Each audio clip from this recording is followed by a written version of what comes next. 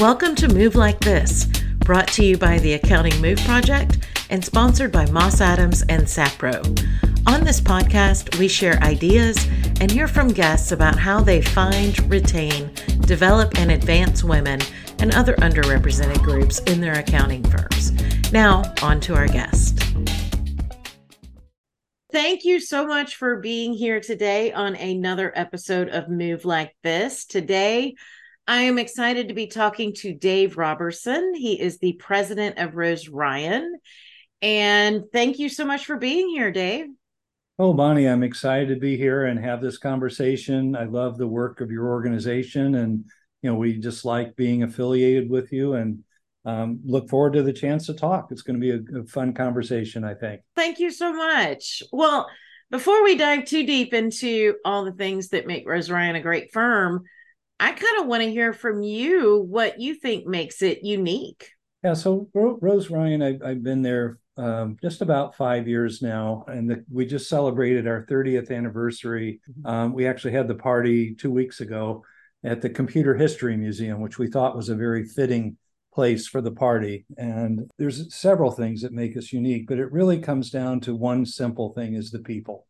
And the process is part of it, the clients are part of it. There's a lot of parts of it, but I think the fundamental foundation of our differentiation is the people, starting with our founder, Kathy Ryan.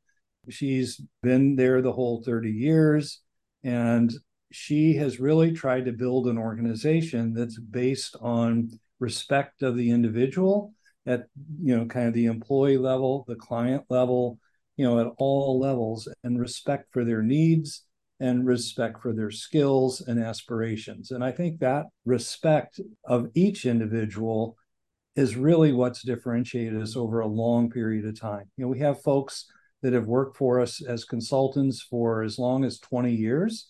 That's very unusual in this industry, is to have someone work with us. And then we have folks that work with us as little as 5 or 10 hours a week to as many hours as they want. Some people work more than 40. Their choice. And so I think that, again, to me, that's about respecting the person's needs, capabilities, and how that fits with us and the clients. It doesn't always work perfectly, and we have to adjust as we go. But, there's other differentiators, but I think that's really the fundamental one that has made us different. I've worked a number of places in my career.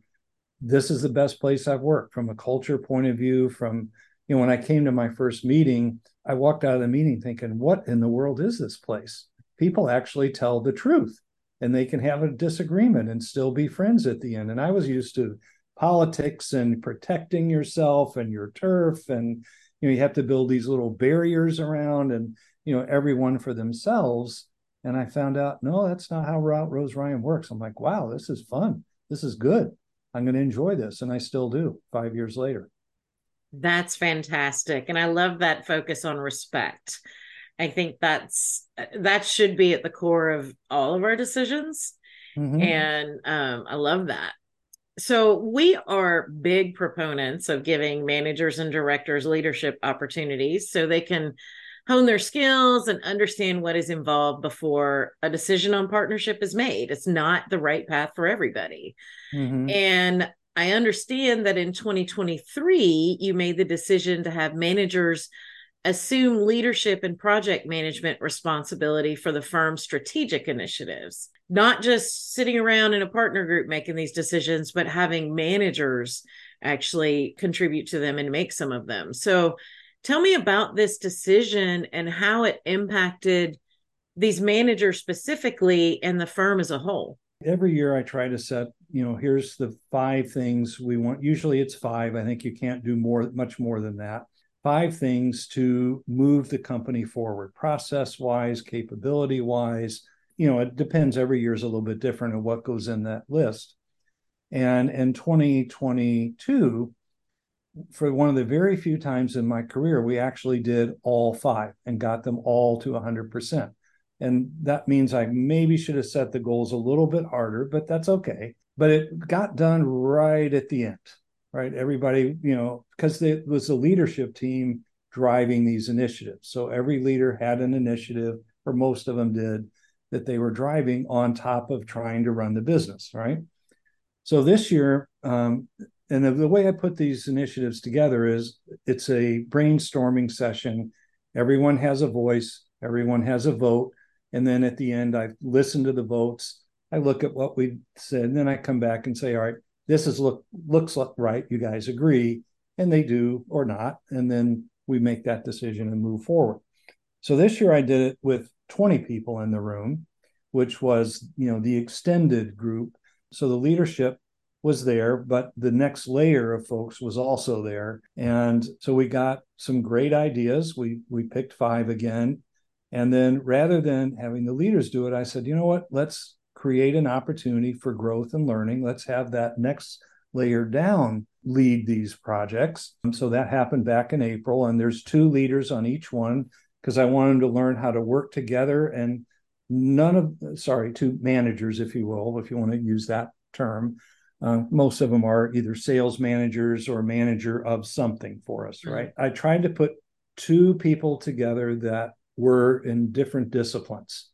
In other words, if it's a sales, when I might have a salesperson and an HR person, or a finance person and a marketing person. I'm a deep believer in, I call it DNA diversity, right? Mm-hmm. Which is there's the physical DNA part of it. That's not as important to me as the experiential DNA part of it, which is, what have you learned? What have you seen? What roles have you played? And so you have a mindset that goes with your experience.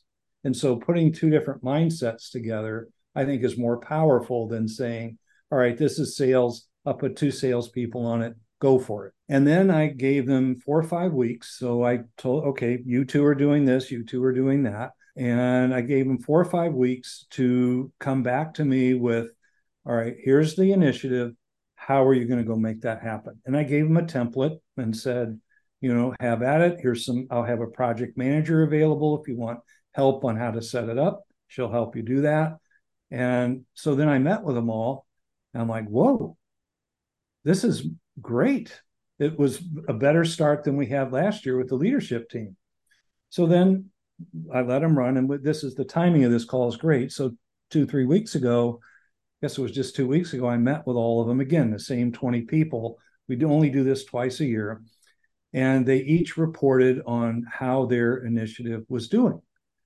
And I walked out of that room. I thought, oh my gosh, this is amazing. Some of them are done. And last year we didn't get done till the very last, end. So they're farther along than they were a year ago. So that's one kind of huge plus for me. But the other plus for me, unexpected, is they've gone beyond what I asked them for. So I said, go do this. And they've done that plus. Almost every one of them has gone, and it's still within the theme, right? Mm-hmm. But it's like, well, I think we could do this or that, or, a little bit extra.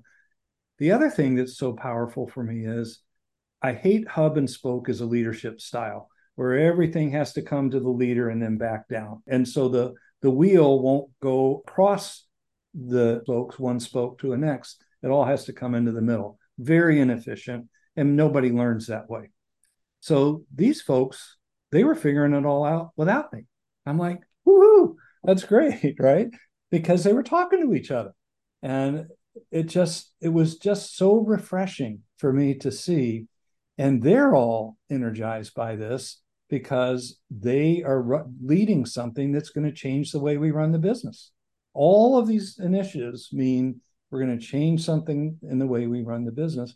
And some of them have already started making the change, and we're not even done yet, right? So they're like, I'm going to go do this now. And that, some of the things I found out, oh, you've already been doing that for 2 months? I didn't even know, so it's just, when we do it next year, I'm going to do it the same way. I'm going to change it up a little bit and maybe get some different people involved, but the leadership, you guys are out. I'm going to have the next layer down. They do better work than you do on this stuff. But they've been exposed to leading, running, presenting, explaining something that's company-wide, as opposed to historically, they've said, here's my little thing.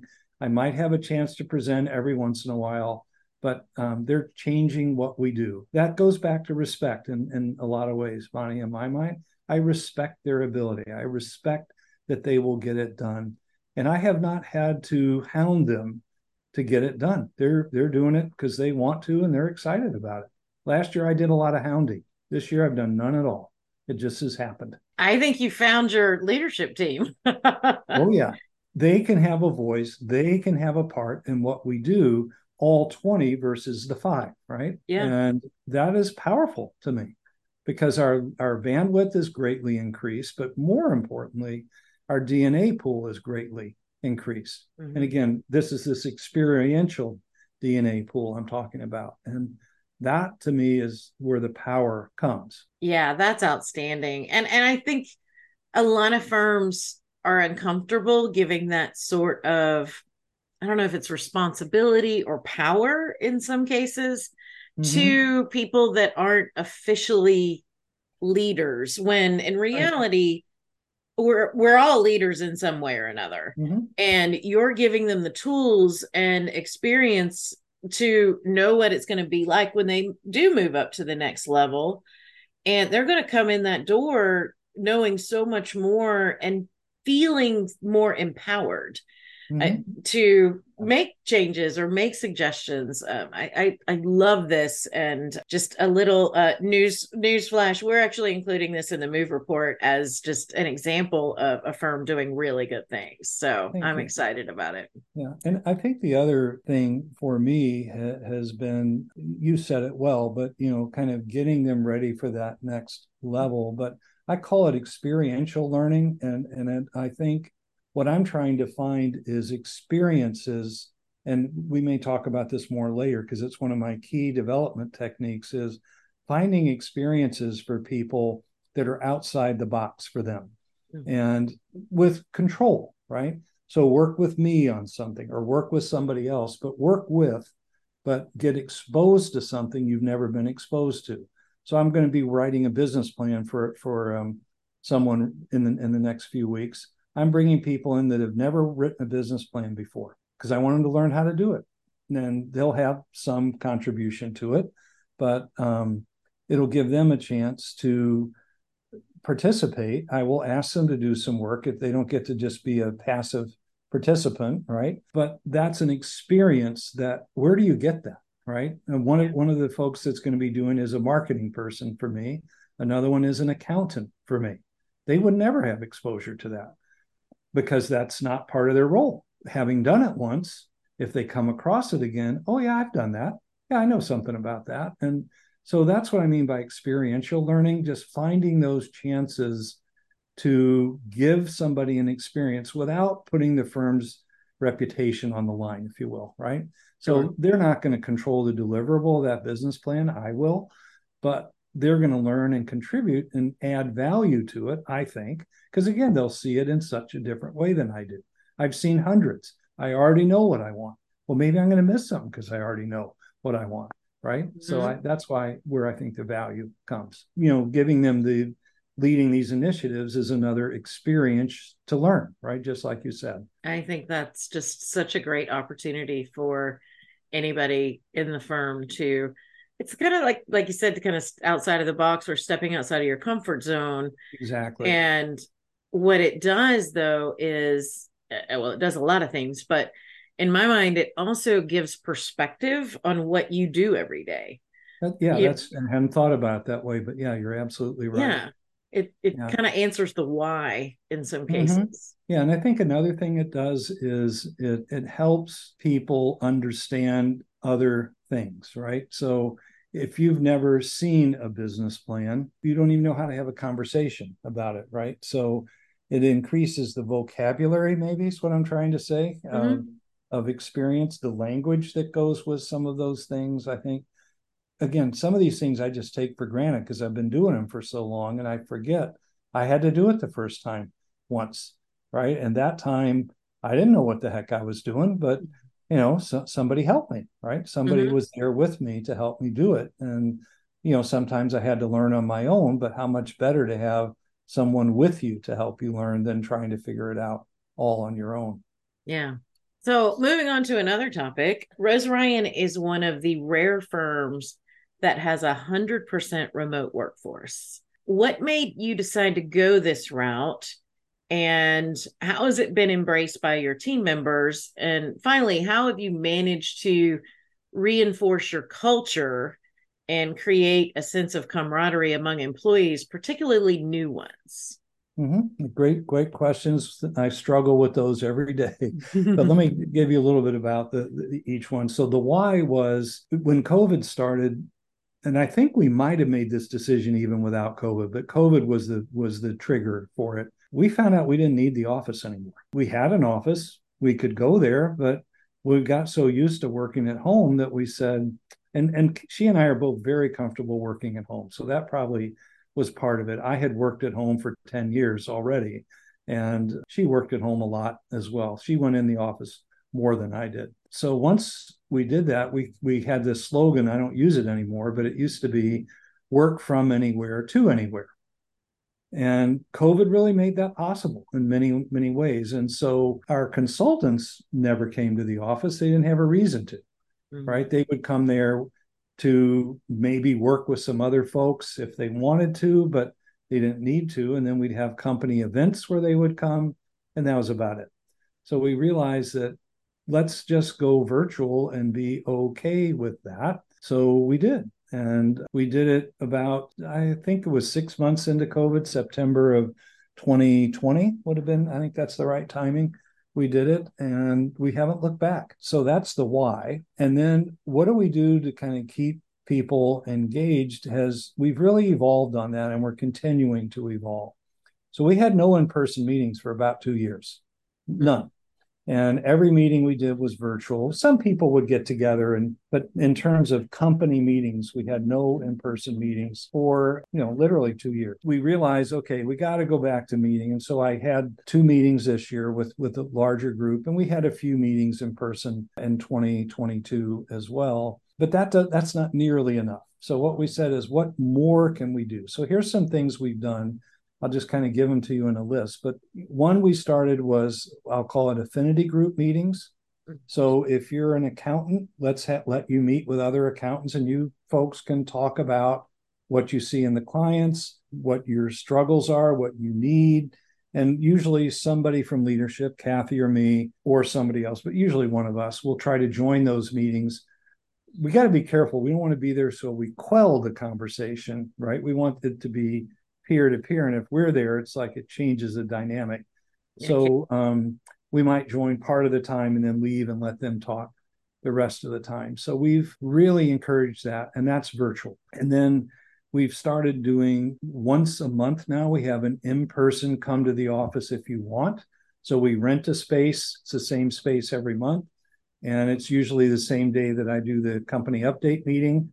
I'll talk about that in just a second. So we're trying to create more opportunities for people to come together physically if they want, but we don't want to somehow say, well, we only like people that can show up physically, because we have employees all over the country now, right? They're not all in the Bay Area, because that was the other thing. We spread out from a workforce perspective as well. And then I think the other key is lots and lots and lots of communication. That's critical, because without that, then doesn't work. So once a month, every month, I have not missed one in over 4 years. I talk about what happened this month. I'll give them a quick financial review, what we're seeing in the market, who we're hiring, what's happening, how we're doing financially. And it's typically 30, 45-minute meeting. And it's one way every single month. And I use the same slides every month. I get sick of it sometimes, but again, it's the same slides, so they know where we are. If I change the slides every month, it's like, wait, what did he say last month? What happened, right? Why isn't he showing us that information anymore? So that's another key piece. And then whenever something happens, like when we were acquired by ZRG, we spent probably over 100 hours preparing on how to communicate, maybe more than that, probably several hundred hours if I count everybody that worked on it. And then we spent several hundred hours communicating with folks. And that was really, really important to us. And, a very interesting thing happened. It really surprised me. We do an annual survey of the employees that goes into this Best Workplace Award. We won it again, the 9th year in a row this year, which we were really proud of.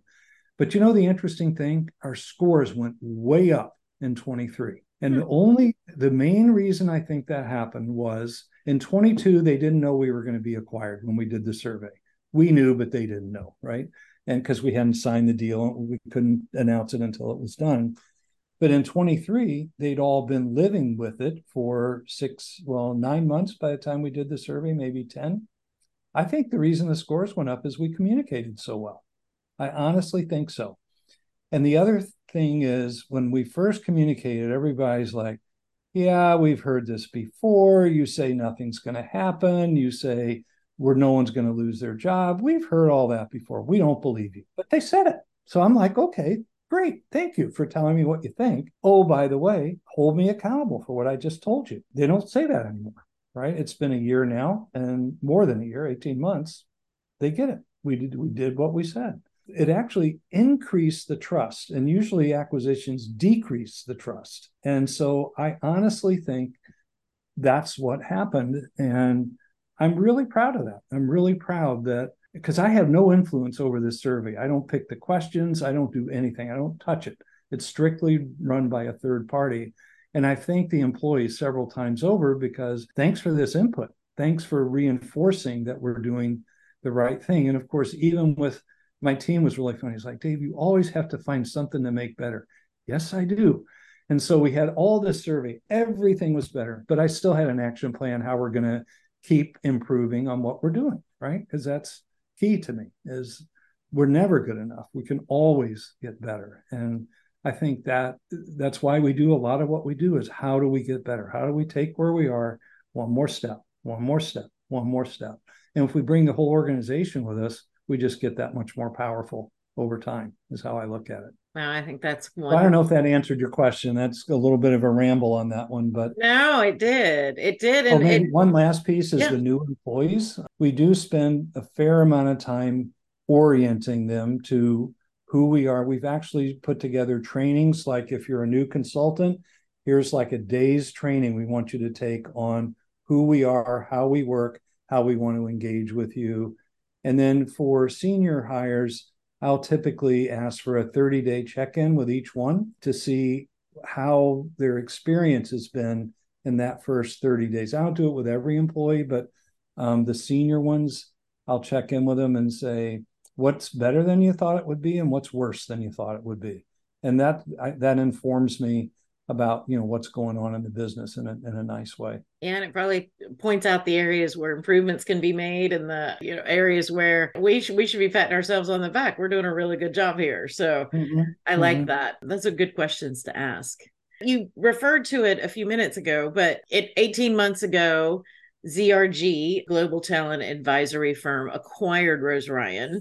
Yes. So, can you talk about? I mean, you talked a little bit about how it's impacted the firm, but I'd love to hear a little bit more about what you foresee in the near future. And since we are Move after all, how it has impacted women in leadership at your firm. One of the reasons we agreed to be acquired by ZRG was we believed we'd have a good cultural fit with them, that we could continue running the firm the way we run it. And the CEO, Larry Hartman, said to us at the time, my motto is do no harm. Okay, we like that. Because we had some other firms we talked to, and they're like, yeah, we want you, but we're going to integrate you the first day, and your teams will be moved into different parts of our organization. No, thanks. We're not interested in that because this team is powerful as a team. If you break it apart, the power will be diminished, quite a bit. So that was a big part of our reason to be acquired by them. And they have honored that. They have respected that. And so we hire who we need to hire. We manage our clients the way we need to manage our clients.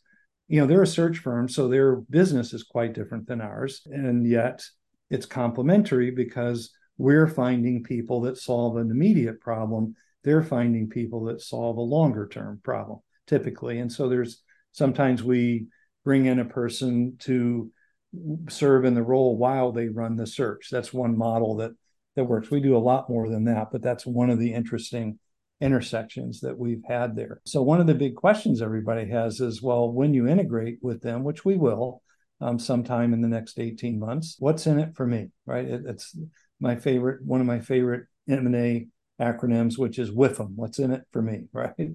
And so you got to be able to tell them what's in it for me. So what's in it for them is ZRG is a much bigger company than RoseRyan, and they touch many more clients than we do. So what's in it for you is a bigger organization you can grow into. And so we're identifying for those 20 folks that aren't consultants, we're working to make sure they have a good landing spot within ZRG when the time comes. Then for our consultants, they're find more work that makes them happy, right? Keep them busy. So that opportunity should be there as well. Again, it remains to be seen. We're not there yet, but I'm confident that this do no harm philosophy will continue in the long term. And I think, again, they've demonstrated it in the first 18 months. They have not interfered in any business decision we have made, and that's unusual. We brought every employee with us. We did not leave a single employee behind, if you will. And those employees are still with us today. And we've added more since. I think it's been good. We realized our aspirations. We're halfway through kind of this 3-year period of, you can run your own for 3 years. And then after that, then we'll see. But for the first 3 years, you're on your own and we'll do no harm. And they've really honored and respected that. As we are kind of closing here a little bit, what advice do you have for other firms that are looking to expand their talent pipeline? That's a huge issue in the profession right now. It is, yeah. And also attract and retain more women. So I think it's not that complicated for me, and maybe I'm just overly simplistic on some of these things. It goes back to where we started, Bonnie, on respect. And I believe that it's very important. And I mentor a lot of folks, and I tell them when they're interviewing, that's the best you're going to get treated by a company because they want you then. Once you get there, it may not be quite the same, but if they don't even treat you well in the interview process, that's a big red flag to me. It doesn't mean you don't take the job. It's just have your eyes open, because if that's how they treat you going in, it may not be better once you get in there. It may not. Sometimes you just had a bad interview experience and it works out okay. But I think my advice to firms is kind of simple. One is, cast a very wide net for talent and don't think it has to come from the traditional sources. One of the best financial analysts I ever hired, and he went on to became an author. He did all kinds of interesting stuff after I hired him. His major was religious studies. Now, you wouldn't normally hire a guy to be a financial analyst, but he could think that way, right? And think about it, religious studies is about the differences in religions. Planning and analysis, it's kind of looking at things and figuring out the relationships and how it all works together. So I'm more interested in how they think, back to my DNA experience thing, what experiences they have had. And then I look for a couple of things that maybe people don't always look for. One is curiosity. If they're not curious, I don't want to hire them. And one of the ways I test that is at the end of every interview, what can I answer for you? The ones that have no questions for me, that's a huge red flag. How could you not have any questions at the end of an interview? So how thoughtful are they in those questions? How curious are they? What are they thinking about? That's very interesting to me. And then and kind of right along with that is how they learn, right? So tell me a mistake you've made and what you learned from it. And I hate to give me your strengths and weaknesses. To me, those questions are almost useless because nobody ever wants to tell you what their weaknesses are. But if you say, tell me a mistake you made and what you learned from it, that's a little bit different, right? So I think we need to interview in a way that taps into the person as opposed to the resume, if you follow me. And I think a lot of times, and I've learned this the hard way over a long time, historically what I do is, I just want to find out, tell me about this job, tell me about that job. You may not really learn who they are as a person. So I think asking these more experiential questions, one is it can take the biases out of your thinking because experience is experience. Mm-hmm. It doesn't matter, male, female, any other thing, it doesn't matter. So if you're getting at that level, then I think you're having a different conversation with them. And the other thing it does is this is a little different. These folks are a little different. So part of it is people have choices. So what are you going to do to make them want to choose you? right? And then how you retain folks is real simple. Treat them with respect, help them grow, and help them reach their goals, right? It's not that complicated. And I can tell you what the goals of all 20 of those people are. I know what they want. And so that's important to me. So I'll go try to find the experiences to help each one do something to achieve that along the way. I can't do it for everyone every day, but I know in the back of my head, like I had an experience come up this morning I want to give someone. It's helping me with some litigation. And we don't sue people very often, but we have to go sue someone. So let's get somebody to help me with that. They'll learn something about it. Again, maybe I'm not answering your question perfectly, but look for not just what's on the resume. That's really what I'm trying to say. Get behind that, because fundamentally, if somebody has the skills, great. But just having the skills to me is not enough. How are they going to join your organization, thrive in your organization, and then help you make a more valuable organization in whatever way that's measured over time? Maybe the last piece to this is, what's their mindset? Are they coming from a mindset of scarcity or a mindset of thriving? And I find people that come from a mindset of scarcity are like this. They want to hold it in because they don't want to let go, because if they do, they lose something. As opposed to somebody that comes in with a thriving mindset, there's plenty to go around. I can share, I can be open. And that's kind of what RoseRyan has, a thriving mindset. And scarcity is people that hoard information, hoard responsibilities, act in a silo, don't like to share.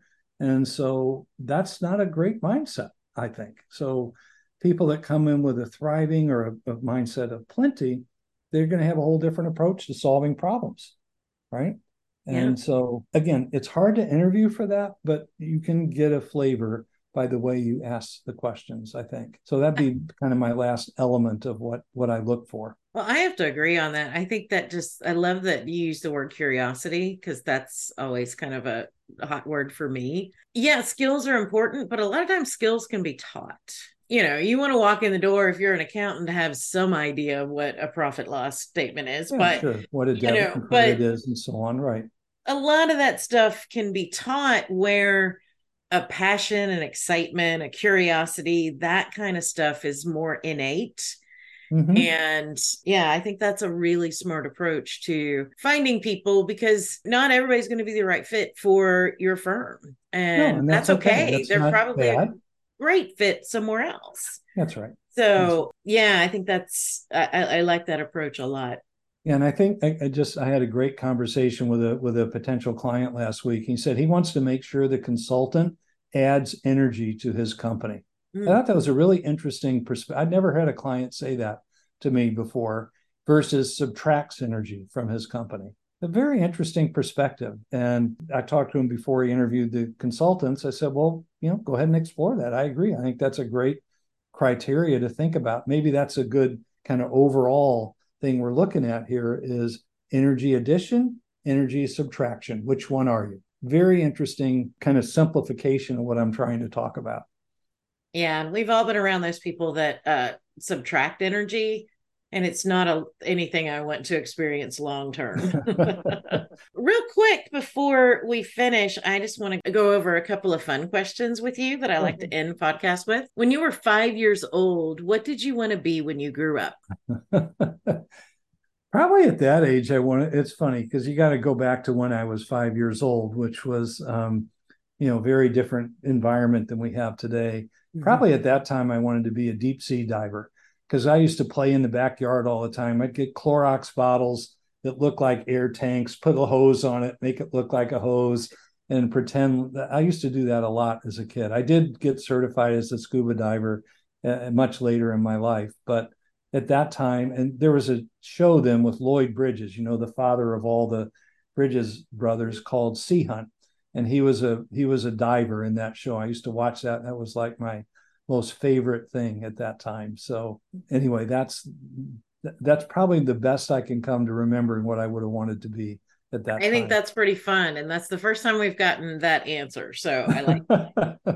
And if you were given the chance to travel anywhere, budget's not an issue, time off is not an issue, none of that, where would you go and why?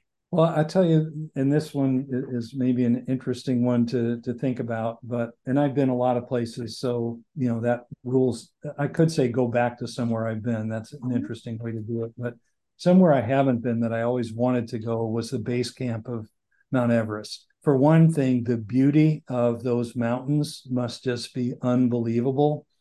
The second thing for me is the people that climb it. And this isn't so true now. This was maybe 20 years ago, where now it's all organized and you pay and you go. But in those days, you had to like figure it out yourself and find the money and find the team, a little different flavor. So maybe it would have been back in that era, and just be there for a few weeks. And I figured I'd cook, I'd clean, I'd do something to be of service to the climbers that were there. To me, that's just such a unique place on the planet where such unique things happen. That's why. Again, at this point, maybe I wouldn't do that. I'm getting older and such, but that'd probably be the place. Well, I was going to ask, no desire to climb it? Once upon a time, maybe 30 years ago, I thought about it, but no, I don't, no aspirations for that at all. But being there and just seeing it would be just fascinating to me. Yeah, that might be what I do. One of my dearest friends in the world wants to climb Mount Kilimanjaro. She turns 50 next year and wants to do that. She lived in Tanzania in the Peace Corps for a while. And I have a knee that would not allow me to do that climb, but maybe I can just go and support them as they're leaving and throw them a big party when they get back. Yeah. I have a lot of friends that have climbed Kilimanjaro because you can walk it. You don't have to climb it. That's Right. the difference. Everest, you have to climb. It's technical to get to the top there, but it's a beautiful mountain. I've never been there, but I've seen a lot of pictures from the bottom and the top, and it's a pretty cool place. So, well, and it's an opportunity to go to Africa, which I've always wanted to do too. Yeah, so it's one. That would be. There's only two continents I haven't been on: Africa and Antarctica. That's the two. Yes, the A continents, or two of the A's anyway. I may reach out to her about this. yeah, sounds like fun. So finally, if you could have one superpower, what would it be? This is maybe an odd one for you, but the ability to really hear what people are saying and what's behind it. I don't do that great a job at that in my mind. So just the ability, it's almost to get to a Zen-like place where you can just sit and quiet your mind enough to be able to listen to what someone has to say. That would be an amazing superpower, because I just think it would make me a better person as I look at it. Mm-hmm. That's actually not as far off as you would think. We had a couple recently that said they either wanted to have more empathy or wanted to have an empathy one so they could give others more empathy. Yeah, that's and I think a little different whole lot of that is what I'm saying. But yeah, same concept. Yep, absolutely. Yep. Well, Dave, I have loved this conversation and learned so much from you, and may wind up going to Africa next year because of you. So I really appreciate the time that you've spent and your willingness to share kind of the secret sauce that makes RoseRyan what it is, and look forward to talking to you again soon. Thank you so much. I would welcome that, Bonnie. You can tell I have just a little bit of passion on these subjects, and I always like the opportunity to talk about it. And again, thank you for the opportunity to share my thoughts today. I hope it finds some of your listeners, our listeners, find value from it. So thanks again for the chance to join you today. Thank you for listening to Move Like This, brought to you by the Accounting Move Project and sponsored by Moss Adams and Sapro. If you'd like to learn more, visit our website at accountingmoveproject.com. Don't forget to subscribe and share with your friends and colleagues too. I'm your host, Bonnie Buell-Russick, and until next time, keep moving forward.